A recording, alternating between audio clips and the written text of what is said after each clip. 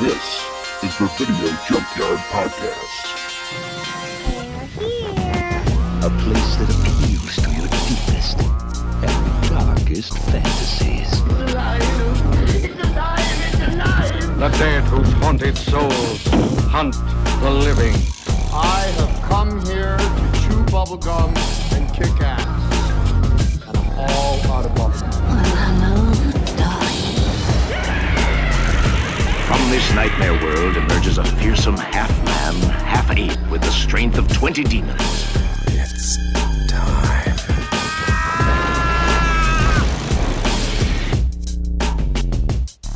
Hey everyone, and welcome back to the Video Junkyard Podcast. I am Eric Branson, and with me, as always, is my good friend and co-host, Joe Peterson. How's it going tonight, Joe? Pretty good. Yourself? Oh, not too bad. I did leave out that this is episode number 153 of the Video Junkyard Podcast, and man, can you believe we've done that many shows?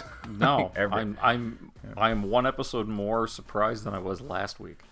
Yeah, Yeah. me too. But and it's so today we're actually recording on Memorial Day. It is, So, yes. even though So it's come out a week late, so happy Memorial. I hope everybody had a well celebrated Memorial Day. I don't know. Can you call it happy? fun.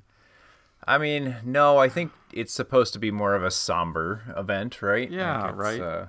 In memorial of those who lost their lives. So, like, yeah, I feel like happy and awesome probably aren't like the best words to describe, but I don't know. I mean, it's become like in our Right.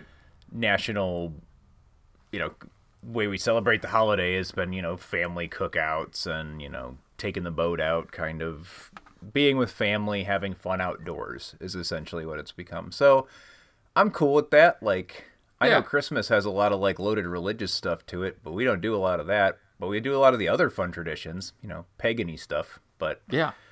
Those are always more fun anyway.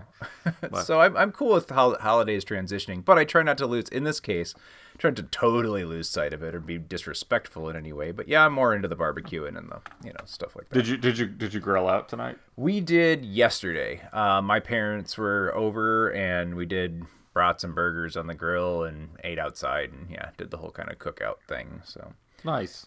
it was fun. They hadn't been over since we kind of, I wouldn't say we opened up our house, but we've been a little bit more open to letting people come in, especially people that are vaccinated. So they got to come in and see the, all the new everything put back together since we got our, I don't know if I ever talked about it on the air, but anyway, we had some water damage in our house, and we finally, after 3 months of back and forth and all kinds of, junk, we got it figured out and got everything fixed, and we have a whole house again, which is nice. Nice. So, Nice. I don't have a 4-year-old roommate like I've had for the past 4 months. Oh God. Yeah. That definitely changes things. So, well, cool. Yeah, we just kind of spent the weekend outside. The new big thing for us is we got a puppy this weekend. Oh, right. And it's been, just dealing with puppy stuff. Well, that is that'll take up all your time for a few weeks right off the bat, just getting her settled and trained and all that good stuff. And she's real little, she's only 8 weeks old, so we're kind of at that baby, really like a baby stage where it's like, oh, it's 4 a.m, somebody's got to go let the dog out. It's almost like a midnight bottle feeding. And so that kind of stuff is... I know people that haven't had dogs that do have kids probably, kind of roll their eyes when you say stuff like that, but it's not entirely untrue. There's some similarities there. Yeah, it's not exactly the same, but it brings back some memories of oh yeah, just feels like just a few years ago we were doing this shit, but it's fine though. It's fun. She's been a delight. It's been nice. Yeah. So, well, just for you, I accidentally named my recording file today because the movie we're going to watch is Puppet Master today. I accidentally named it the Pupper Master. It was a typo, but I'm going to keep it and I'm going to dedicate it to you, so you can be the Pupper Master tonight. This guy a fucking puppers. Oh God, yeah, that's awesome. And yes, speaking of bringing back memories, we're watching Puppet Master, right? In in a house of mysteries. This hotel seems to have quite a history, Mrs. Gallagher. Who are you people? A research team with special powers Oh my God. She's experiencing the past. Because we are all joined by our thoughts. has uncovered an ancient secret. I have something I want to show you. Metaphysically speaking, I killed myself. But they are playing with an evil force. What would you do with the power? You can't save her, Alex. They have given life to a deadly power. We're all in danger. And now a box of little toys I think someone's in the room, Frank. has become a gang of little terrors.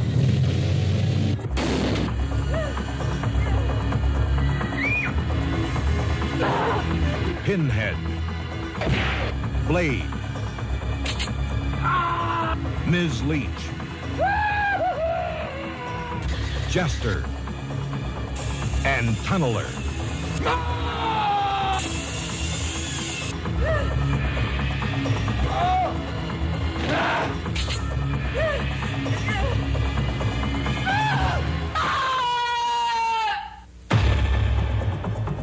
Irene Miracle, Paul Lamont, Barbara Crampton, and William Hickey as the Puppet Master. Yeah, so Puppet Master, 1989 film, directed by David Schmoller, I believe is how you say the name. Produced, of course, by Charles Band, and was the flagship movie that he launched the Full Moon Entertainment label with. And this is after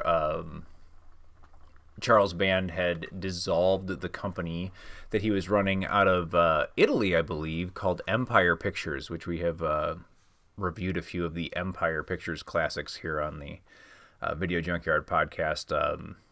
To name a couple, I know is Robot Jocks and Arena were two that we checked out. So, but yeah, nice. So Puppet Master, we can get a little bit more into the history of that in a second. Let me get you a quick synopsis. This is from the back of the new special edition Blu-ray of Puppet Master, which I happen to own. Alex Whitaker and his 3 other gifted psychics are investigating rumors that the secret of life has been discovered by master puppeteer Andre Toulon. But the psychics quickly discover Toulon's secret of death in the form of 5 killer puppets, each one uniquely qualified for murder and mayhem. Tunneler has a nasty habit of boring holes in people with his drill bit head. Ms. Leach regurgitates killer leeches that suck her victims dry. Pinhead strangles his enemies with his powerful vice-like hands. Blade has a gleaming hook for one hand and razor-sharp knife for the other. And Jester, the ruthless brains of the bunch, is absolutely merciless. Together, they're an army of skilled assassins diabolically programmed to guard the deadly secrets of the Puppet Master. So, yeah, that give you a little bit of a picture of what it's all about. I'm surprised that they went into the descriptions of what each puppet does, and I'm going to throw this out and go into the detail later that Jester doesn't do shit. But okay. Yeah, I know. That's why, I was gonna bring that up later too. But the fact that they said Jester, the ruthless brains of the bunch, what? Really? Ruthless? And he's absolutely merciless. Yeah, because he doesn't do anything. Really. Yeah, mercilessly sits there and spins his face. Yeah, makes faces at things. Does the shocked face reaction and the the sad, the worried. Yeah. It's a very strange. Yeah. So what's your history with Puppet Master? Like many people, I think our age, my history of Puppet Master stems from the video store. Growing up, seeing posters, I think, more than anything. And these posters, these full moon posters, always ended up in our small town video store. And I know Joe will know what I'm talking about, but they didn't really hang them up in the store. They always ended up in the free posters bin that, was sitting by the counter that, we would always go in and grab all the cool, horror movie posters out of it. I know you kind of decorated your downstairs kind of hangout room in your basement with posters from the video store. Yeah. And I floor I to ceiling, everything posters. Yeah. I remember one, or a couple of full moon ones that I had for sure, and of movies I still to this day haven't seen. But I think my first glimpse of what Puppet Master was either a Puppet Master 3 or Puppet Master 4. If I can remember what those, I'm pretty sure it was 3 with the cowboy thing on the front of it. Yeah. That poster sitting in that free bin for like a long time. I'd always unwrap it and be like, ooh, I should take that one. And then like, I don't know, either my parents be like, no, you can't have it or whatever. For some reason, I never did. But that's where I first heard of it. Where I first saw these movies, I'm not sure. I think we caught a couple like late night kind of horror movies on, in between, softcore porn movies on Cinemax or whatever. They always have like the horror movies and then the kind of like Full Moon itself, right? Like, but yeah, I think probably like late night horror movies on cable kind of thing is probably where I saw them. And to this day, and we were just discussing this before we started recording, but to this day, I'm still not sure which of these I've seen and which I haven't. They kind of all, like what I have seen kind of all blends together. And I always swore I'd seen the first one, and I'm pretty sure I had. Like, there was enough familiar moments here that, but it wasn't like, I don't know, when you go back to something that you've seen like many times growing up, like I probably only saw this thing one time. It was vaguely familiar. But yeah, so I'm not even sure to this day which ones I've seen and which ones I haven't. So how about you? It was the first time. I think I first heard of this over when I was like at a cousin's house and they had HBO or something, which sometimes would air like what's coming on Cinemax. And seeing like a preview or clips of this, like real quick snippets on an advertisement for this, and it freaked me out as a kid because it's like, hey, it was moving toys, moving puppets, that's nightmare fuel for me as a child. And then I finally was able to see it at somebody's house or rented it or something, and I didn't remember anything about the story like when I rewatched it for tonight for the show. Yeah, I mean, I watched it 3 or 4 days ago and I'm still in the same boat, but yeah, I wasn't like, I didn't really remember a story or anything, but there were visuals I remember, and of course it's anything with the puppets. Which, let's be honest, the reason that this thing spawned so many sequels has nothing to do with a rich mythos, right? It's the design of these different characters, different puppets. It's the puppets, like yeah. Even if they don't do much, like they look cool or they look creepy or they, visuals are a big thing. Yeah, absolutely. But this one does utilize some stop motion, and some like maquettes and some actual puppets and stuff like that. And,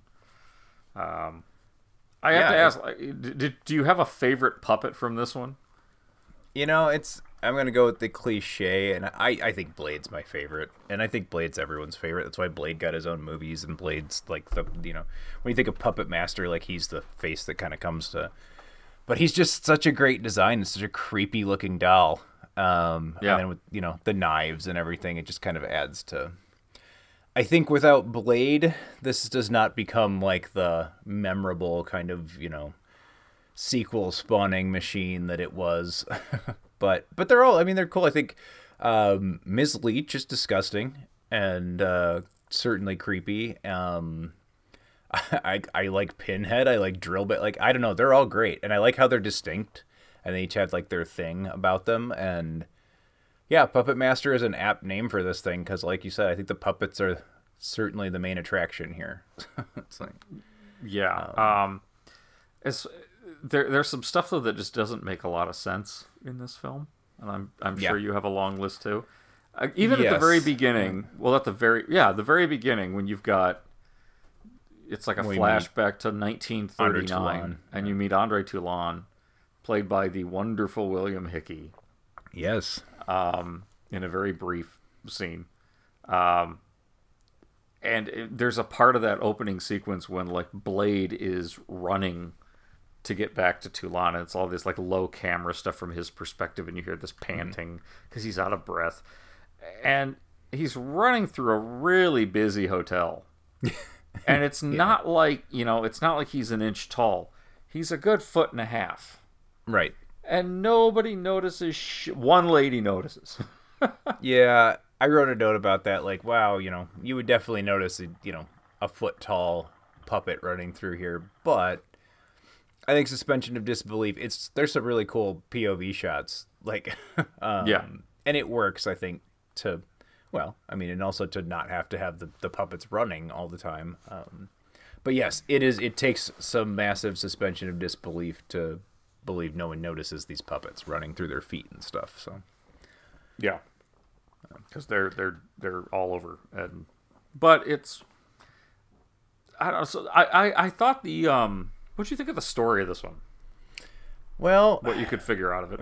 Yeah, the story's pretty light, and I'll get to it a little like.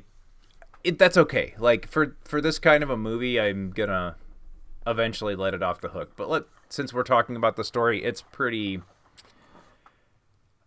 I don't know how much I get out of it. Like there's 4 or 5. I guess there's 5 of them if you count what's his name, Gallagher, Neil Gallagher, not Noel Gallagher, Neil Gallagher. 4 or 5 psychics that were connected through. I don't know, their old psychics club or something. It doesn't really ever get into specifics, but they were all, trying to find the meaning of, or the secret of life and death or something, which, is that what psychics do? Like, I don't even know how those two things get... In my notes, I have them down as the Psychic Friends Network. Okay, yeah. Because that makes sense. Of the 90s Call Me Now, Miss Cleo thing. Yeah. It was the Psychic Friends Network. I should have just had her in there. I mean, she was... should have, yeah. But yeah, so there's, different kinds of sensitives or psychics. One's kind of your typical charlatan, carnival madam who, with a crystal ball and all that stuff, she's doing that whole shtick. I don't really know what... I know that the couple... gosh, I'm trying to think of all the names of the characters, and they just leave such an unimpression that I don't really have their... names handy, but they're scientists. Frank and Carissa is the couple, yeah. And so she's like an empath, so she can sense, feel the emotions, even stuff of like past events and such. I don't know exactly what he is. Even in his character description, it says he's a psychic researcher. So I don't know if he just kind of like hangs out. He's like a fanboy, and like her husband or whatever. But and then and the other main character is Alex Whitaker, who is a professor of anthropology, but he has prophetic dreams and dreams of, the future and such. We get like a crash course introduction to these characters, and then all of a sudden they're like all thrown together in this old, like dilapidated hotel that was owned by the widow of their former acquaintance, Neil Gallagher, who is also a psychic. It sounds convoluted, but you'll be surprised when you watch the movie because they spend almost no time on it, so you don't have to worry about it. Yeah. It's a really odd choice for what could have been a, Gallagher died and he requested you all here for the wake or something. Yeah. Just, because you were all, I don't know, you make it like The Big Chill. You were all in college together. I don't know. It doesn't fucking matter. Right. But by it's getting all the victim or the potential victims to the place where they need to be, right? It's a MacGuffin, right? There's anything you can use to drive that plot. But yeah, it's all superfluous to like what actually happens in the movie. What you're trying to do is get people there so that we can see killer puppets, and it didn't need all the extra. Yeah. I give him points for creativity. But. Yeah, it was just a really odd thing because the psychic thing plays no bearing whatsoever in the events that happen. These could have all been people that were like, into square dancing or some shit like that, and this is just right. Where they decided to have their thing.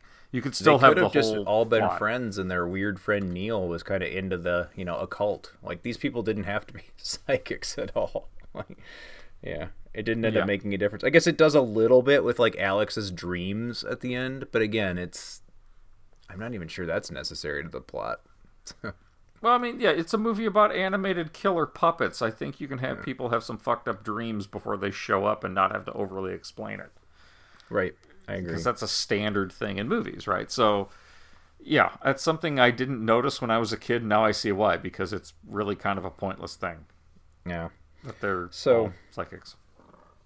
Yeah, they show up and discover that, Gallagher has spent the last few years ripping up this old hotel looking for the work and the secrets of, this French mystic named Andre Toulon, who had apparently discovered the ancient Egyptian magical, cure for death, I guess, a way to become reanimate corpses, become immortal. I don't know exactly where they're going with it, but just ripping up this old. He's married the girl who is the heir of the hotel. Somehow has murdered the parents, and is trying to find Toulon's stuff, which he's hidden somewhere in the hotel. Well, we know where he's hidden it. He's hidden it in the walls, and so eventually Gallagher does find this stuff, which we don't even see, even in flashback. Like, the plot is so, I don't know. They know, it's like they know from the get-go, like, this movie's about the puppets. Let's, we're going to do what we can with this plot, but, doesn't it seem like in any other movie you would have seen some of this stuff happen? Yeah. Him discovering these dolls and him... well, even his so-called friends' motivations are really half-baked and half-delivered. It's, they're angry at him for some reason, which is why he called them there psychically. And, okay, so they all get, a psychic message from him to come to this hotel. Psychic telegram, yeah. And so they all show up, and they meet his wife, and they're like, oh, we didn't even know he was married. And then they find out, and he committed suicide, and he left a note to his wife saying that you all will be showing up. Don't bury me until they get here.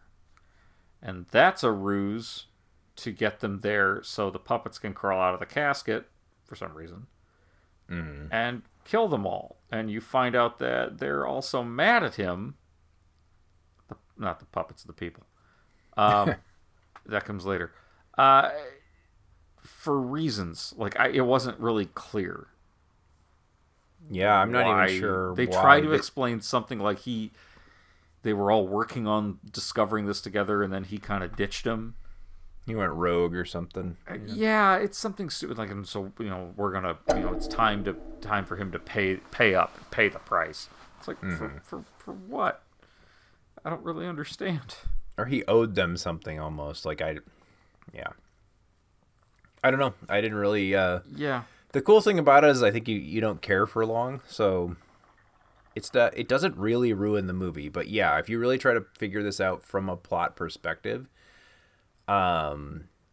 it's weak and it's underdeveloped. But again, I think that's from a production standpoint. They know what they're selling. The product they're selling here is killer puppets, and getting to that is important, and I think they make the right choice there. Had they taken a deep dive into the plot of this movie and left the puppets for the last 10 minutes, it would have not been as, I was going to say as good of a movie. I'm not sure it's a perfect movie in any way, but it would have been less of a good movie than it is now. Right. So. Right. Yeah, I was also a little surprised how the effects... How do you think the effects stood up? I guess it's more I should ask the question. I think the effects stood up... I was expecting them to be a lot worse, honestly. I think they stand up pretty well. And I feel like I remember some of the later films, them being a little worse. Maybe this is better. I don't know. I'll have to go back and look, and maybe I'm just selling those short as well. But the effects were done by David Allen, who is a, well-known effects artist and would go on to do work in he did, I'm looking at it right now. Anyway, I can't find it at the moment, but yeah, so a known effects artist that had has big credits to his name, and I think, especially from a design aspect, I think these puppets and the special effects in this movie work really well. I also think it helps that this movie is very well produced.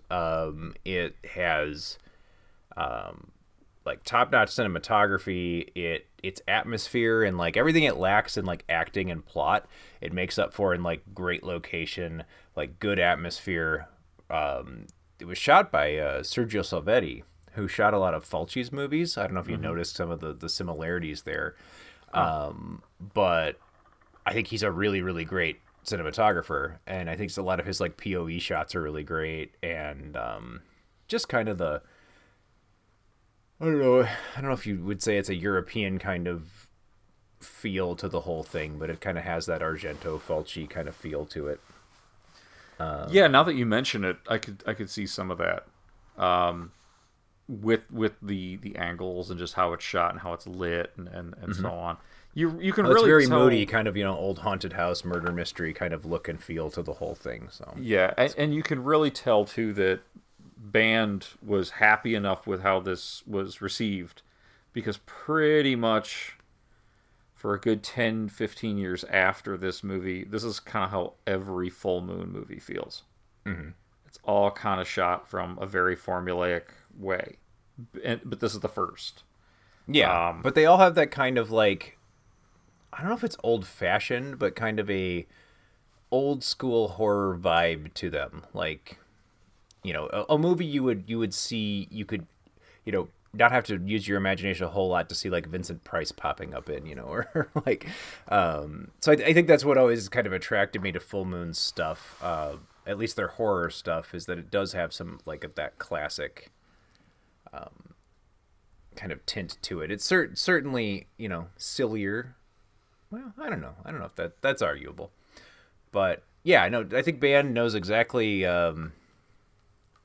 what he's doing with this venture, and the deal that he signed with Paramount and I believe it was Pioneer at the time. They were both launching as a dual company or as a deal. They were launching a straight-to-video market for the first time. So it's Paramount's first straight-to-video distribution, and he signed an exclusive distribution deal with them that got him in pretty much every video store in the U.S., and that deal stuck for like 15 years of Full Moon movies literally being pumped out to video stores. That is, they buy 14 copies of, oh gosh, I'm trying to think of a movie that would be kind of the same ilk as this one, that was a big, like, popular film. But, you buy 14 copies of Fried Green Tomatoes or whatever, and in the box with it, you're going to get 2 or 3 of these puppet movies or, something to stick on your shelves. And that's how these things got into these video stores, and that's how they got in front of the eyes of kids like us who were growing up in this era. And I mean, I think that's what made Full Moon into the empire that it became. Funny enough that he had dissolved his last company, which was called Empire Pictures. But yeah, well, I think it's interesting to take note of that this movie has some significance from like the history of film. In that aspect, that it's one of the first of like a major studio throwing these stringer films in their direct-to-video market, because direct-to-video was still kind of newer at the time. Yeah, video stores were, I mean, not brand new. This is 1989, but certainly they were still kind of finding like ways to market straight to video stores, Like, right. Video stores were becoming popular enough and had a longevity. And then if you fast forward a few decades, it's the same kind of things that people were wondering about with Netflix, and now we have streaming services, right? So somebody's got to take that risk, and it's interesting that Paramount at least took it with Full Moon and with this, because this was especially riding in on a wave of horror films that were all about killer toys. You had Dolls, you had Child's Play. Dolls especially, because that was an Empire Pictures production, and Charles Band worked with Stuart Gordon on Dolls. So I couldn't find my source for this one, so take it with a grain of salt. But I do remember Charles Band talking about taking, and I think it was in that... I think I sent you the article, but there was a article about Charlie Band talking about Stuart Gordon and his relationship working with him. And I think it was in that article. But yeah, he said that Dolls was, and obviously once you see this movie, and if you've seen Dolls and you've seen Puppet Master, that Dolls was a major influence on creating this movie and these characters. And you know, if you've seen both those films, you really didn't need me to tell you that, but yeah, yeah, you can definitely see the influence there. But you know, there was a couple others too that I'm blanking on at the moment, but like movies about these like creepy toys coming to life. Well, I mean, and then after the Puppet Master success, you know, Full Moon did not only create many Puppet Master movies, but they also, you know, did Demonic Toys. Doll Man, which is really about movies, like he's just a small person, but still, they kind of became the creepy doll company in a way. Like, yeah. So. But and again, you know, like we've talked in the past about how, you know, some franchises kind of form. In this case, this was Puppet Master kind of was a bit of a ripoff in a way. You know, it was cashing in on a series or a subgenre that was becoming popular for a brief period of time. And then it ended up becoming something that had like all these sequels. Mm-hmm. You know, I guess Child's Place had a number of sequels, but nothing like this Puppet one's got Master. a lot. I think they have 12, and the 13th movie comes out this year sometime. So the Dr. Death movie, which I guess is a puppet character from later movies, but yeah. So that's a long and healthy franchise, because since 1989, you know, every couple years there's been a new one of these things, and had a resurgence with the Blade movie that I know Thomas Lennon was in it. I forget who directed it, but some bigger name people got involved with the franchise. And the Blade, the Iron Cross is the or is that not the right one? Littlest Reich? Littlest Reich, that's what it is. Yeah, Puppet Master Littlest Reich, which is essentially a reboot of the series, I guess. But and I think the Blade movie is the sequel to that. But yeah, I've seen part of that one and it was funny, but I ultimately still fell asleep. So we're talking. There's a lot of these things. But again, like I kind of wonder now, like what's going to be out on streaming that is going to, because there's a lot of stuff that's direct to streaming, right? Not just like Netflix originals, but there's a lot of movies now that don't get a theatrical release; they go straight to some streaming service. Well, yeah, and a good example I think of that is that Full Moon Entertainment, or Full Moon Features as they're called now, is doing the same thing. Straight to video does not exist anymore, so their distribution platform is through their streaming service, which you can get from, you know, their independent streaming service, or it's through like Amazon channels or whatever. You can subscribe in different ways, but they're creating original content for that as well. So Charles Band to this day is still involved with, you know, putting out 10 to 12 movies a year. I mean, the man's next to Roger Corman, he's probably like the biggest workhorse in the.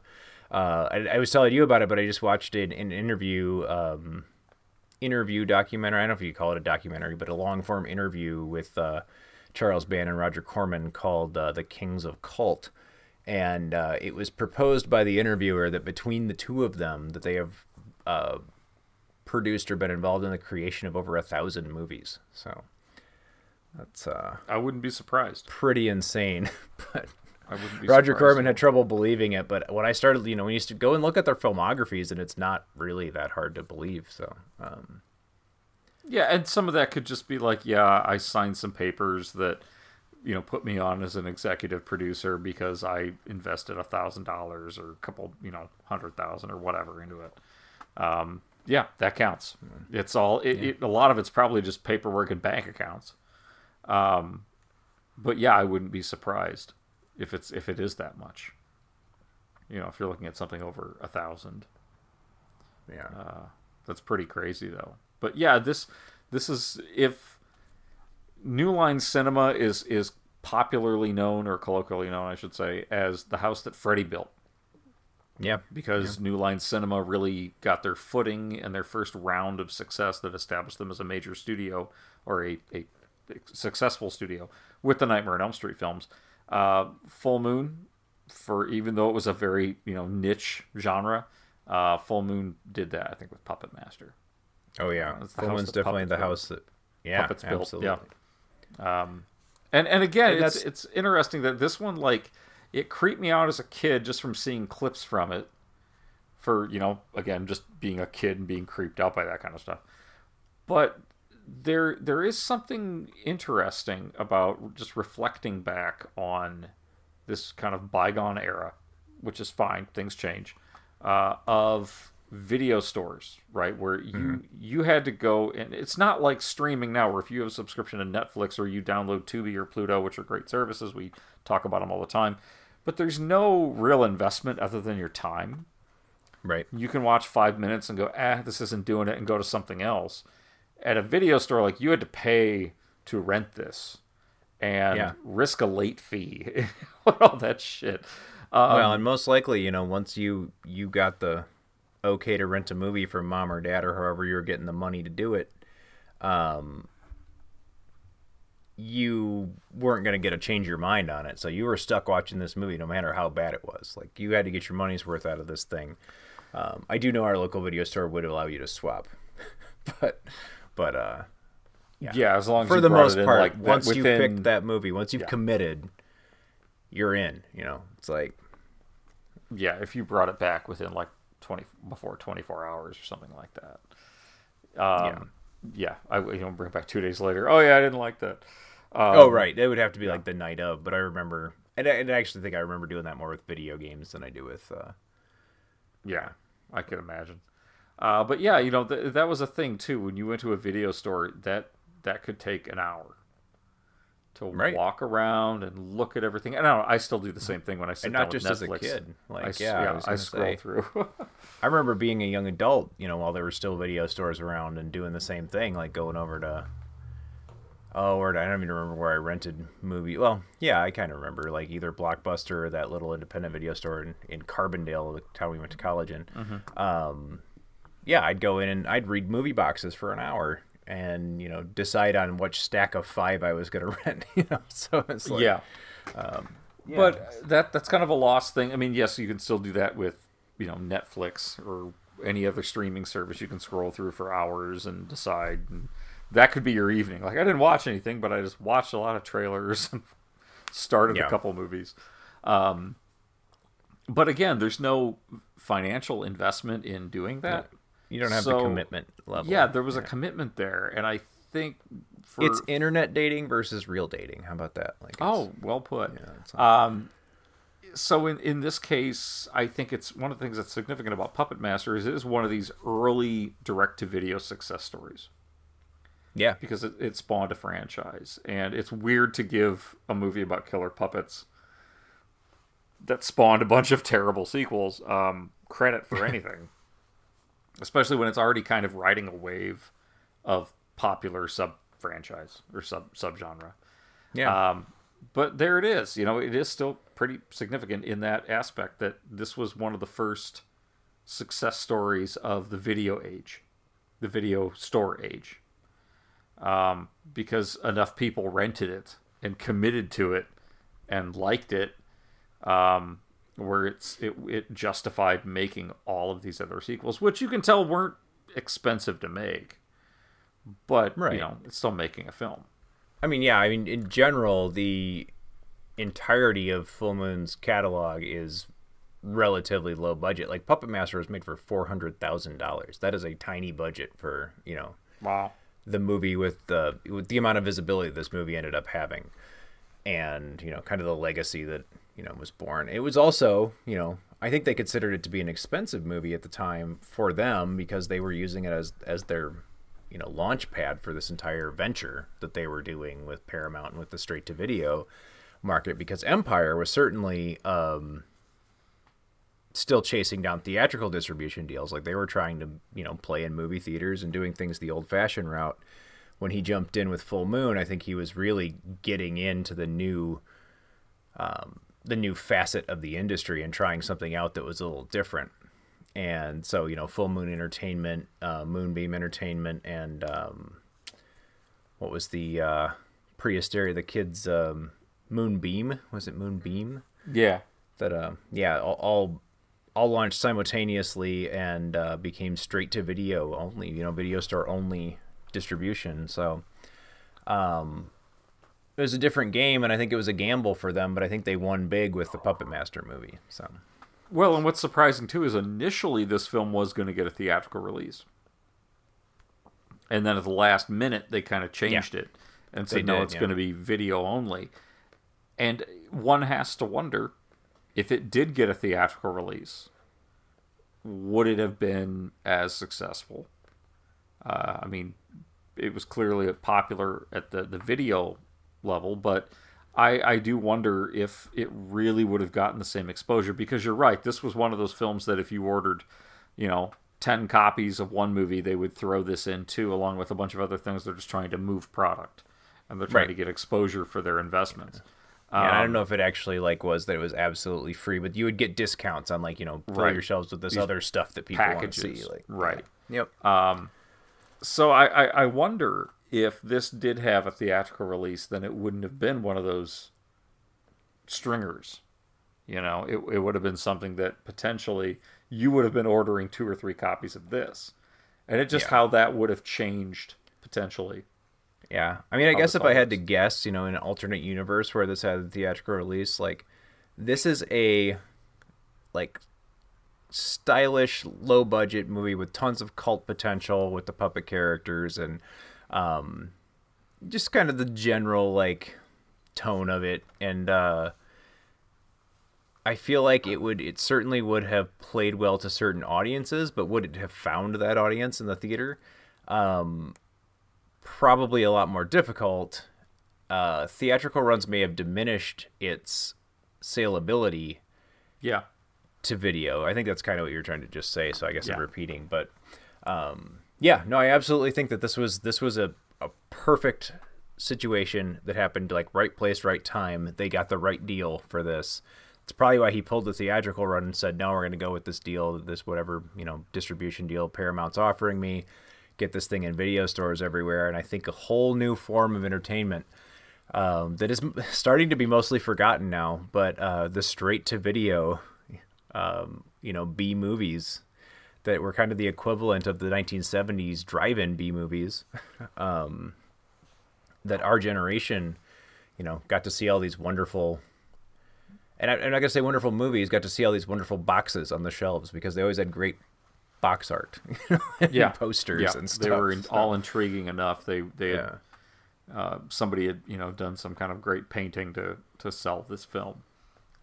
It was a different niche market that it's I don't know, throwing down my old man card for a moment. It's kind of interesting to look back in your life and be like, yeah, I was really into movies, and I lived during this era from the beginning to the end of the video store era.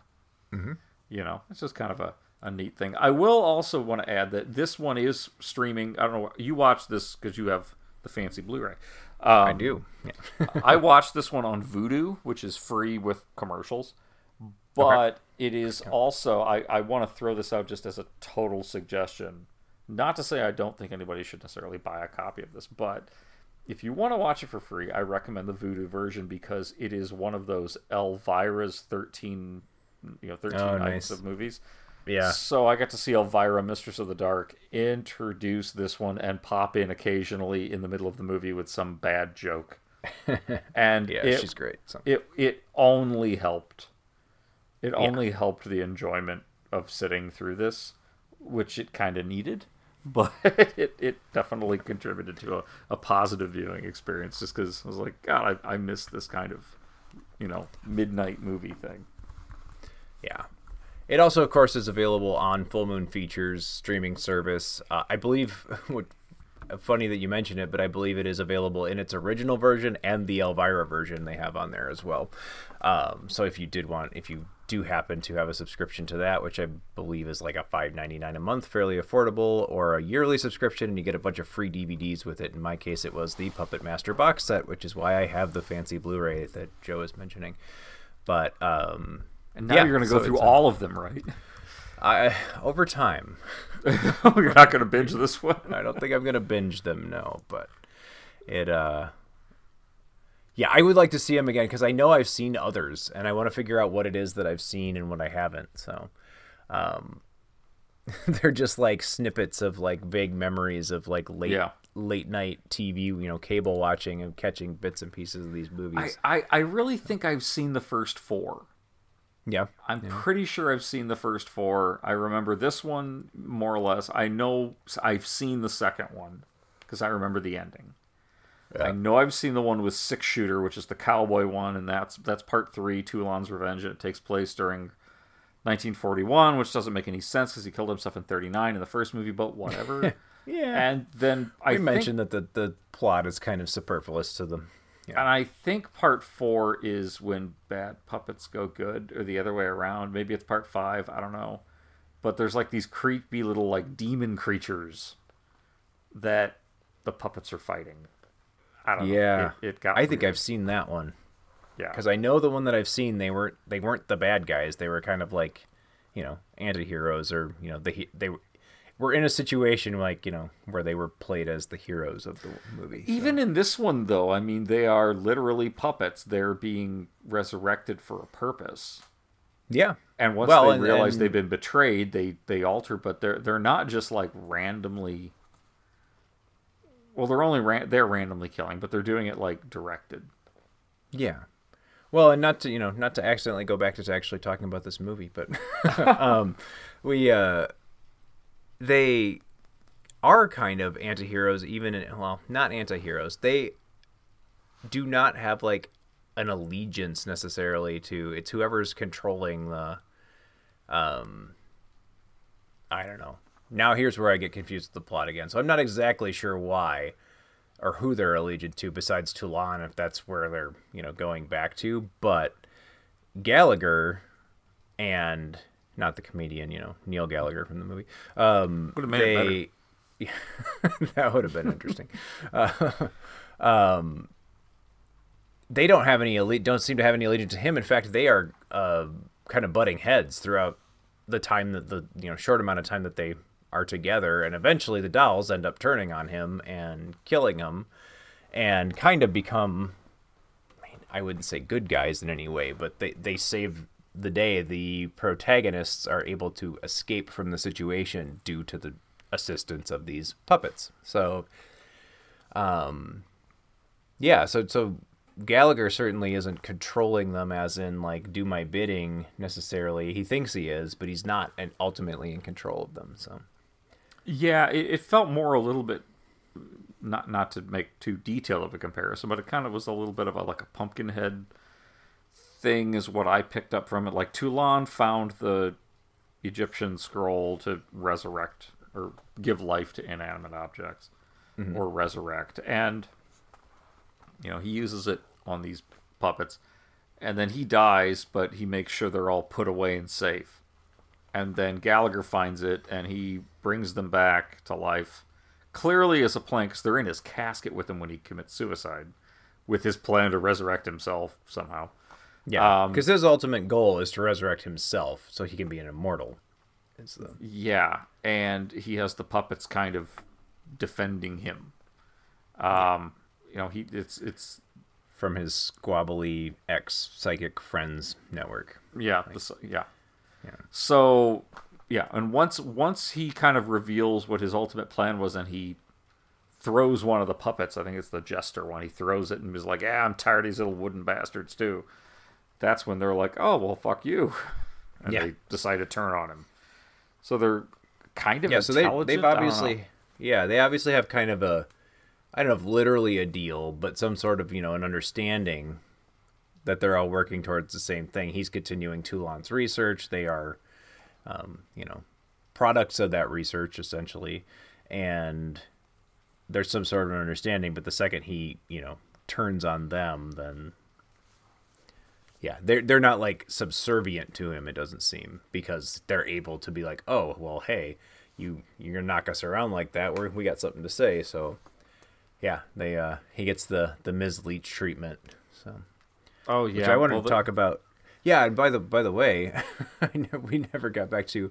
You asked me what my favorite puppet was, and I said Blade. But what's your favorite? Oh, it's puppet Blade. In this movie? Okay, yeah, it's Blade. Yeah, I like thought everybody maybe we else. agreed on that, just making sure. He looks the coolest, I guess. Oh yeah, even though in part 2 you find out or part 3 you find out he was a Nazi, and that's a little fucked up. Yeah, and then you feel bad for liking him, but But it's more like his body was turned into that. He's got a very different personality, from what I've seen on Tinder. It's I don't know what the fuck that came from. But yeah, I mean, I think some of the other designs are kind of cool. Like they keep introducing new ones with every sequel. There's like a new puppet, which is kind of neat. I had a lot of questions in this one, like why is he inventing or designing puppets with like hooks and blades and shit?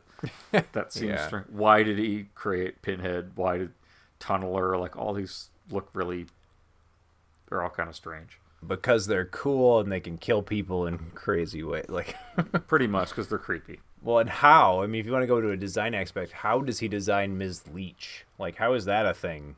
Like, make a puppet that vomits leeches onto people and sucks all of their blood out, extremely quickly. Well, in one of the sequels, they explain that she is actually based on like his fiance or wife or something. Oh, okay. Yeah. Yeah, he put leeches in her. Not that it helps the explanation, but there it is. There you go. Well, there's an explanation. That's as much of an explanation as we get for anything in this, but yeah. It's cool. I really like the aspect of what it is we all paid admission for in this movie. Works really well. The puppets are great. As killer-like puppets, they all have I love that they all have their own gimmick. They did a little bit of that in the Dolls movie, and okay. Don't get me wrong, Dolls is a little bit different of a movie and probably ultimately a better movie.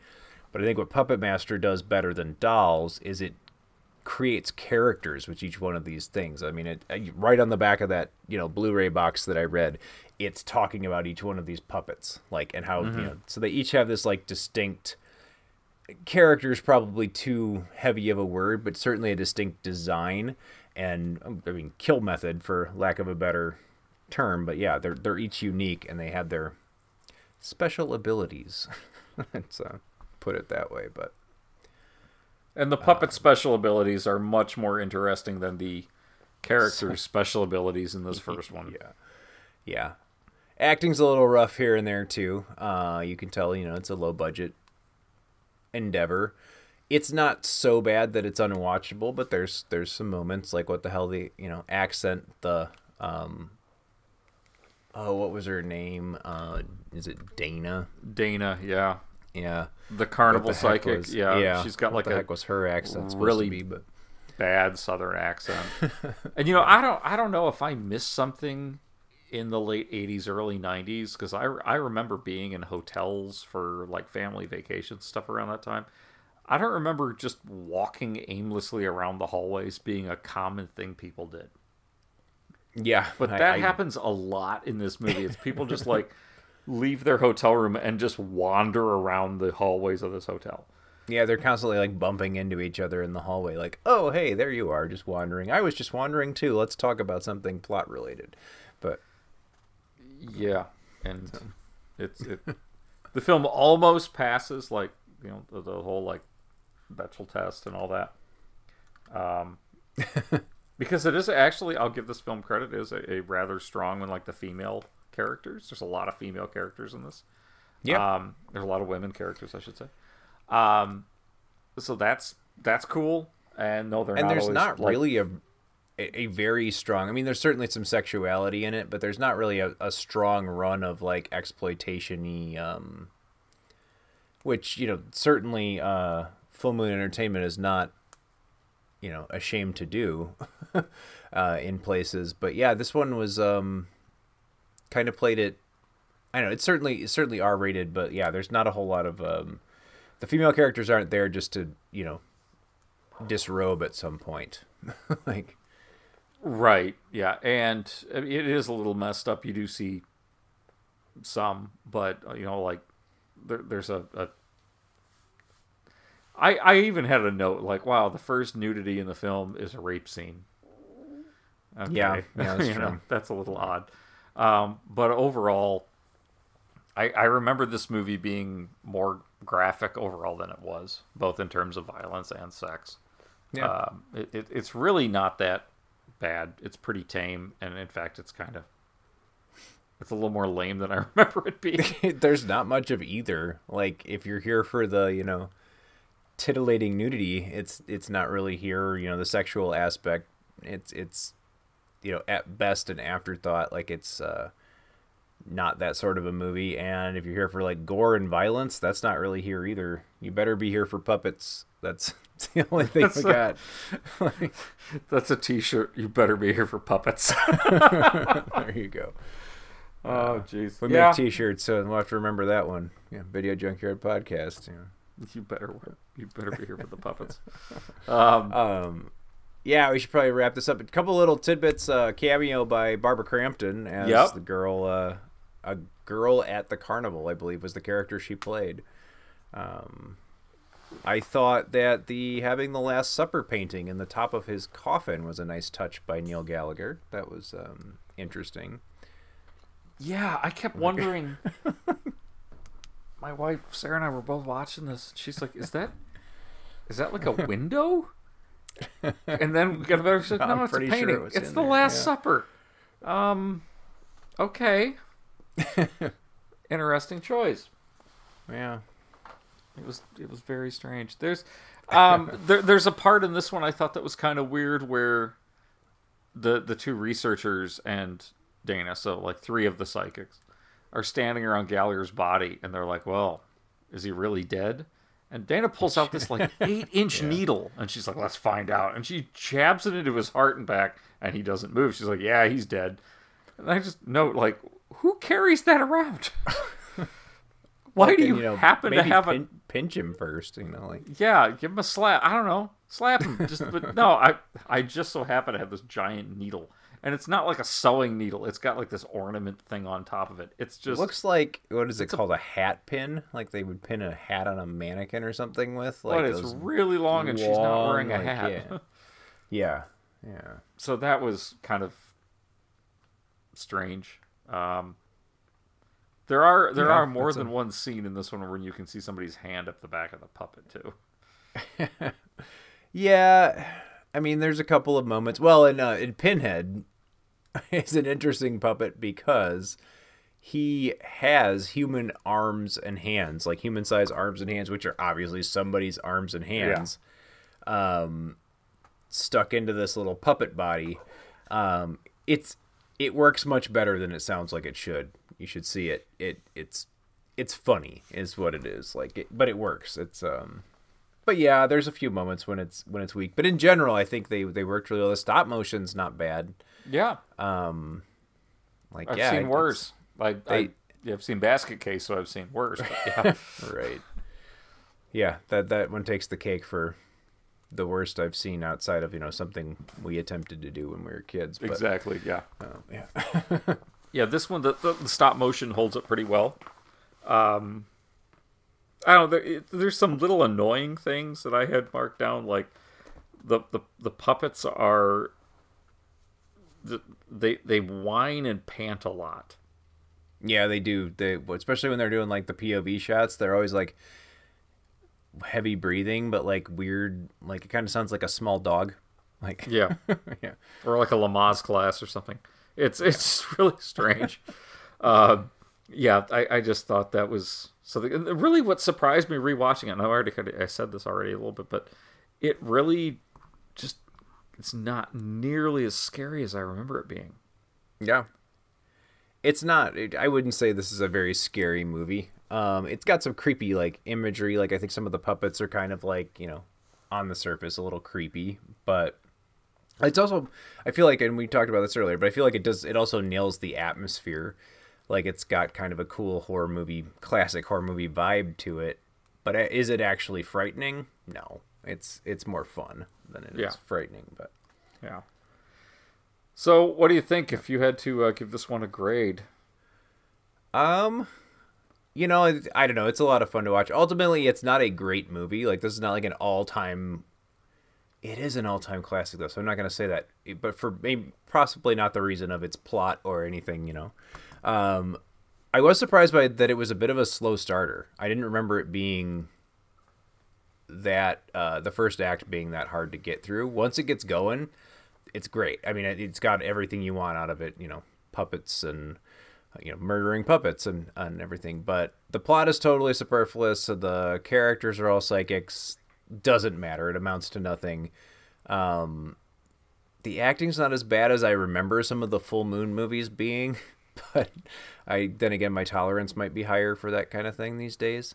But come for the puppets, stay for the puppets. That's the main attraction. And yeah, I feel like it probably should be a little bit better of a movie because it's got such a legendary status, but I don't know. It's a quick, fun movie. It gets the job done. It's fun to watch. The puppets are great, like the designs, and they're just really memorable, you know, characters all in themselves. Got lots of atmosphere.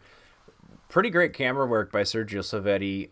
Pretty great score by Richard Band, whose score I made fun of for the movie Arena. I think I didn't care for some of his work there, but here I think he kind of nails this kind of it almost has a magical family movie sound to the score, but I like it. And yeah, I don't know. Lots of things that I like about this, lots of things to love. So, but some of its faults, I think the highest I could go on this is a B-. I think I'm going to give it. But that's a loving B-. It pains me a little bit to give it that because I did have a lot of fun watching it and it was fun to revisit. Yeah, I'm not too far off of that. I mean, again, this was a movie that my first memories are one of fear, and then, you know, subtle obsession because it was something that creeped me out. I had to seek it out, and finding it, I wasn't scared of it anymore as a kid, and I've seen it a handful of times over the years, but this was the first time I ever really remember paying attention to the plot, and it didn't help it. It just made it a little more convoluted. I think, yeah, the acting is pretty bad. There are some interesting shots, and you can see some of the influences here and there from Stuart Gordon and Fulci and Argento in some of the shots. Character design, like the puppet designs, I agree. They're really, really good. But my God, there's a human cast here that makes a Godzilla film look good. So I'm going to go with a C on it. Like, if you've never seen a Puppet Master movie, you could skip it and you don't need to start with this. If you're a purist, of course, but if not, don't worry about it. But is it worth revisiting? Sure. If you grew up the same time that we did and you kind of remember these types of low budget direct to video films, this one will bring back some memories, even if you've never seen it before, because it has a similar feel to so many films that came out or were released to video stores around this time. So I definitely give it credit. Maybe I'm not giving it enough, but I'm going to go with the C. It has some significance, but ultimately it's not the greatest thing. It was kind of hard to stay awake for, you know. But the first act hurts. Yeah, it's pretty slow. When the puppets show up, it gets a little better, but actually they're not in it that much, which is surprising. Yeah. But That's would what love sequels are for, right? That's true, and we would love to know anybody's thoughts on Puppet Master or its sequels. If we may have said something that is explained later in one of the films, we'd love to hear it because I don't know, maybe this is enough for me to go back and try to revisit them all. But feel free to send us any of those questions, comments, criticisms, or witticisms to the Video Junkyard Podcast at gmail.com. You can find us on Twitter at VideoJunkPod or on Facebook on our main Video Junkyard Podcast page or the Video Junkyard Podcast group, and of course Instagram and Pinterest. Just send us your thoughts, send us what you're thinking, any suggestions to whatever you write, we would love to read. Yeah, coming up on the Video Junkyard Podcast, we're going to be looking at another Full Moon Entertainment classic, and that is the sci-fi action film Trancers, and that is 1984. Yeah, actually, I just made the mistake again. It's actually an Empire Pictures release, and the sequels were Full Moon Entertainment. But either way, yeah, from the mind of Charles Band, and he actually directed this film. So we'll take a look at that. Following week, we'll be looking at the George Lucas Ron Howard collaboration Willow, which those of us that grew up when we did will certainly be familiar with. Followed by Scanners, David Cronenberg classic, and we'll actually be looking at the movie Boogie Nights as well in the near future. So that's everything we got on the schedule right now. If you have any ideas for the Video Junkyard podcast, please, as always, send them to us at videojunkyardpodcast@gmail.com. We are always taking... it's not just going to be a month anymore, but we are always taking viewer recommendations, and we will try to get to your movie. So send us any ideas that you have for the podcast. And we want to thank you once again for listening to the Video Junkyard podcast. We hope you've enjoyed it. Feel free to share it around and send it to your loved ones, and we'll see how that goes. But until next time, this is Joe Peterson. I'm Eric Branson. I'm tired of experimenting with silly little wooden puppets. You have been listening to the Video Junkyard podcast. I do wish we could chat longer, but I'm having an old friend for dinner. You just can't let them go. Go! Stay on the road. Keep clear to the moors. We want to take this opportunity to thank you for listening to the Video Junkyard podcast and remind you to find us on social media on Facebook at facebook.com/Video Junkyard Podcast, on Twitter at Video Junk Pod, and on Instagram as Video Junkyard Podcast, all one word. Want to thank you again for listening, and keep digging. Who knows what treasures you'll find in the Video Junkyard.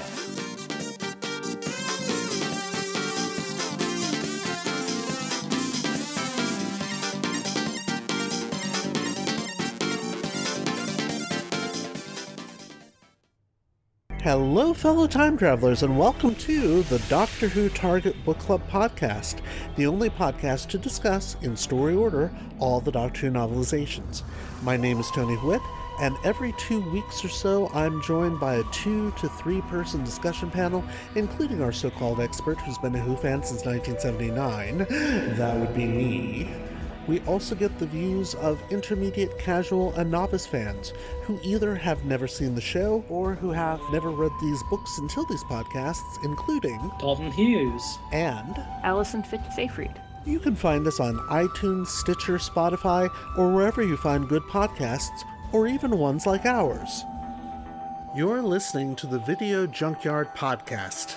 Enjoy your travels.